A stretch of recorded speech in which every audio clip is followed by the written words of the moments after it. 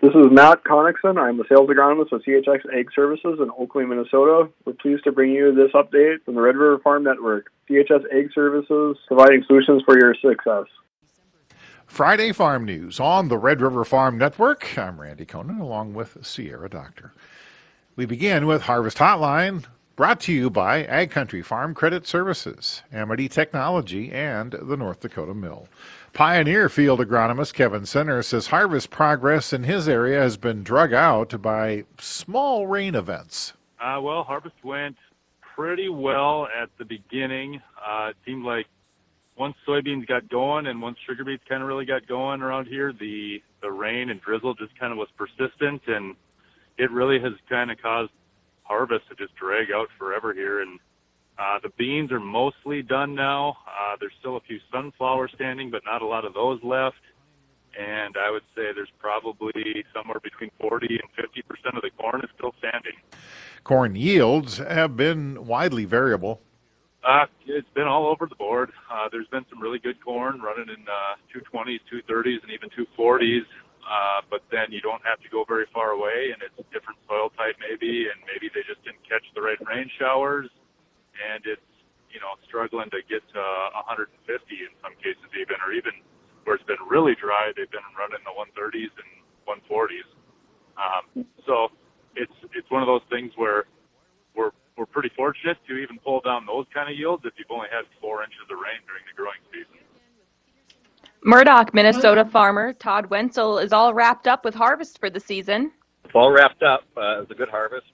We had a little bit of wet weather here at the end of October, so that kind of delayed the completion of harvest with some areas for some people, but that's pretty well wrapping up now. There's just a few fields left in the area. We did have some moisture in the tail end of harvest there, but it didn't slow us up too much. And then, yes, after we got done, then there was more rain and some slop that came through that presented problems for people. Probably had to delay some tillage, but we wrapped up before that inch or so of rain that came through. Wenzel says even a lot of the fall fertilizer applications and tillage has been completed. I would say the quality was really good. Yields were, I would say, just average to real good. Some places below average. If it was corn on corn this year, it probably wasn't yielding quite as good as years past, but it really depended on soils and if you were lucky enough to get some rain during the summer. So a lot of the fertilizer went on this fall, I think, in preparation of next year, but there's still some to go. And this warm weather, of course, nobody expected this compared to what we had a couple of weeks ago, but it's getting there. I talked with a person at the co-op this morning, and they don't have much going on anymore now. And that's Harvest Hotline, brought to you by Amity Technology, the North Dakota Mill, and Ag Country Farm Credit Services. It's going to be a warm weekend with milder than average temperatures predicted. That, according to National Weather Service Aberdeen meteorologist Scott Doring. To have one more day of cold temperatures across the area, overall highs in the 30s and perhaps the lower 40s. But then we'll start to turn the corner going into the weekend a little bit, starting tomorrow on Saturday. We'll start warming things up a little bit more. Overall, it looks like 40s in some spots to the 50s. A few locations could actually see 60 degrees in the southwest part of South Dakota. Going into the week, though, we kind of have an upper-level ridge building across the area, bringing some warmer temperatures and also dry conditions pretty much for the entire week ahead. And Doring says a cool-off will probably take place late next week. I'm starting to see a potential for a pattern change, perhaps on next week Friday. Cooler temperature trying to come back in. Some of the model guidance suggests all the temperature we have in the forecast. Right now in the forecast we have on next week's Friday, the 17th. Highs in the 30s, 40s, and some spots in the 50s. Some guidance suggests it could be a little cooler than that. And even going into beyond next week into the Thanksgiving Day weekend, there is the potential for cooler temperatures moving in. Something we'll keep an eye on as we get closer to the holiday weekend. Center west, center south, and northeastern Brazil are expected to see below normal rains over the next 10 days, while temperatures will be very warm to hot. World Weather Incorporated says far southern Brazil will continue to see waves of rain through all of next week, resulting in continued flooding. World Weather says Argentina's weather should be mostly favorable for planting and summer crop development. Ag Watch Market Advisors President Dewey Strickler said the grain trade seeing a bit of follow-through selling following yesterday's supply and demand report. I think the trade is still dealing with the USDA raising the yield on both corn and soybeans here, which was somewhat unexpected. I think that the only reason that beans are higher here right now is that there is still concerns over weather in South America, especially Brazil, even though that we have seen some improvement with it here recently. And the cattle market seeing some light short covering as well. Well, I think we're seeing a rebound here from the decline we have here for the past week. I think, it's in the cattle market especially, it's finally coming to the light that the consumer is tapped out. I've been saying all along here that consumer spending at a record level, personal savings at also at record lows pretty much, with interest rates where they are, and interest rates are unlikely going to decline here. It's going to have a toll on the cattle market, and it finally looks like it's finally doing so. North Dakota's 2023 soybean production is forecast at 209 million bushels, up 5% from last year, according to USDA's National Ag Statistics Service. Acreage is up 8%, while the yield forecast of 34 bushels per acre is down 1 bushel from last year. North Dakota's corn production is forecast at a record 535 million bushels, up 54% from last year. Corn acreage is up 41% to a record high of 3.7 million acres. Yield is forecast at 143 bushels per acre, up 12 bushels from last year. Minnesota's corn production forecast at 1.5 billion bushels, according to the National Ag Statistics Service. Corn yield expected to be down 14 bushels an acre from last year at 181 bushels per acre. Soybean production in Minnesota forecast to be 349 million bushels, down 5.5% from last year. The soybean yield expected to be down 2 bushels an acre from a year ago at 48 bushels per acre. Reporting agriculture's business, you're listening to the Red River Farm Network. Friday farm news here on the Red River Farm Network. A trade delegation led by Minnesota Governor Tim Walz is on its way to Australia for an 8-day trade mission. This is the state's first trade mission to Australia. Agriculture Commissioner Tom Peterson says the mission is a multi-track trade mission. I think we have probably 40 or 50 people on it in total. And we have different tracks. There's like a medical track and a business track, and then we have an agricultural track. And so we have about 8 different people on our track. We have soybean growers, edible bean growers, the university, and Farmers Union, so different folks. And we have a lot of meetings set up with different businesses that want to do business here, that want to trade with us, and then just information learning too as well. Peterson says this is a good opportunity for Minnesota agriculture. Really, our big things are soybeans, soybean meal, edible beans, and then looking at their dairy exports and everything. We kind of want to learn more about them too, which is always interesting because I think as we compete with them into the Asian market and other things, so really trying to make those connections. They're also very interested in tech. And seeing some of the different ag tech that we're looking at, and whether that's with our machinery and other things. So a lot of exciting stuff as well. National Pork Board Chief Sustainability Officer Jamie Burr spoke at the Agricultural Bankers Conference recently in Oklahoma City. He highlighted tools available to producers that will help share sustainability measures and measure impacts on the pork industry and agriculture.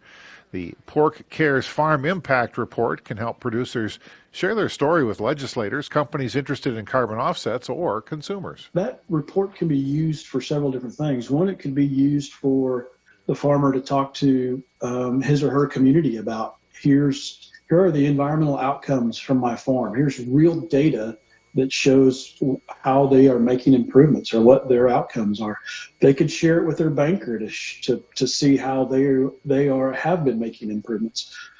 They could use that to share with a legislator to share a story around their sustainability. And that data can also be used in a bigger picture approach. And we can also have the ability, if we have enough producers in a state, that data can be rolled up and anonymized. Can't ever see whose data it is, but we can roll that data up from a state level, and then our state fork associations can share that data and share the sustainability story of the entire industry in the state, and just be able to have proof around how pork producers in that particular state have continued to make improvements.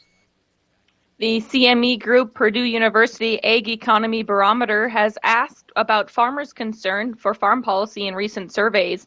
Purdue Center for Commercial Agriculture Director Dr. James Mintert has been surprised to see the concern level has remained low. It's been interesting. The first time we asked this question, we actually thought we would see more people say they were concerned about farm policy. But the results on that aspect of the question have been pretty consistent. There's been a pretty low percentage every single time we've asked it. I think that could be a reflection of the fact that we've had relatively strong prices in recent years, and as a result, the farm safety net hasn't been as big a player as it was in some past periods. That doesn't mean it couldn't be a big factor going forward, but I think that's probably explains why not very many people are choosing that as a major concern going forward. Land value expectations have continued to rise. Mintert says this is due to the expectations of non-farmer investment demand and inflation. This month, the long-term farmland value expectation index, which asks people about their views on farmland values over the next 5 years, it rose again. The index value on that one's 156. And to put that in perspective, as recently as February, that index was down around, I think, 137. So it's up almost 20 points since February, and that's in an environment where interest rates are going up, which normally you'd think you might see that given some negative feedback.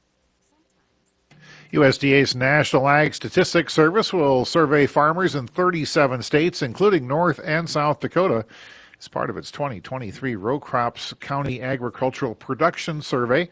The survey will collect information on total acres planted and harvested, total yields, and production of row crops to support estimates down to the county level. The data will help determine accurate loan rates, disaster payments, crop insurance, price elections, and more. Reporting agriculture's business, this is the Red River Farm Network. Welcome to Inside Agriculture. Let's catch up with Ag Week reporter Noah Fish. Noah, what do you have for us on the cover of Ag Week? This week's Ag Week cover story is on private well testing. 10% of private wells in Minnesota pose a health problem. 14% of the U.S. population uses private wells. And if you have a private well, it's probably time to get it tested. Over 1 million Minnesotans get their drinking water from a private well. And some of the worst groundwater in the state for high nitrate levels comes from my area in southeast Minnesota. Major contaminants include bacteria, nitrates, pesticides, arsenic, lead, and radon. Is there help available or information about testing if we want to do that? If you are in North Dakota, the North Dakota Department of Environmental Quality recommends that private well owners test the water quality at regular intervals to maintain confidence in the water quality.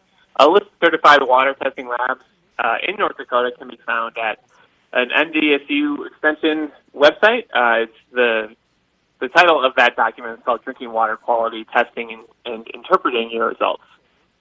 Sure. The age of the well make a difference too? Yeah, a lot of these wells, are over 100 years old, so that definitely makes a difference. A lot of them can be, extremely expensive to replace, though. So it's important to just test your water and see what's going on, because there are ways to take care of problems if it is contaminated. Sounds interesting, Noah. Looking forward to reading about it next week's Ag Week.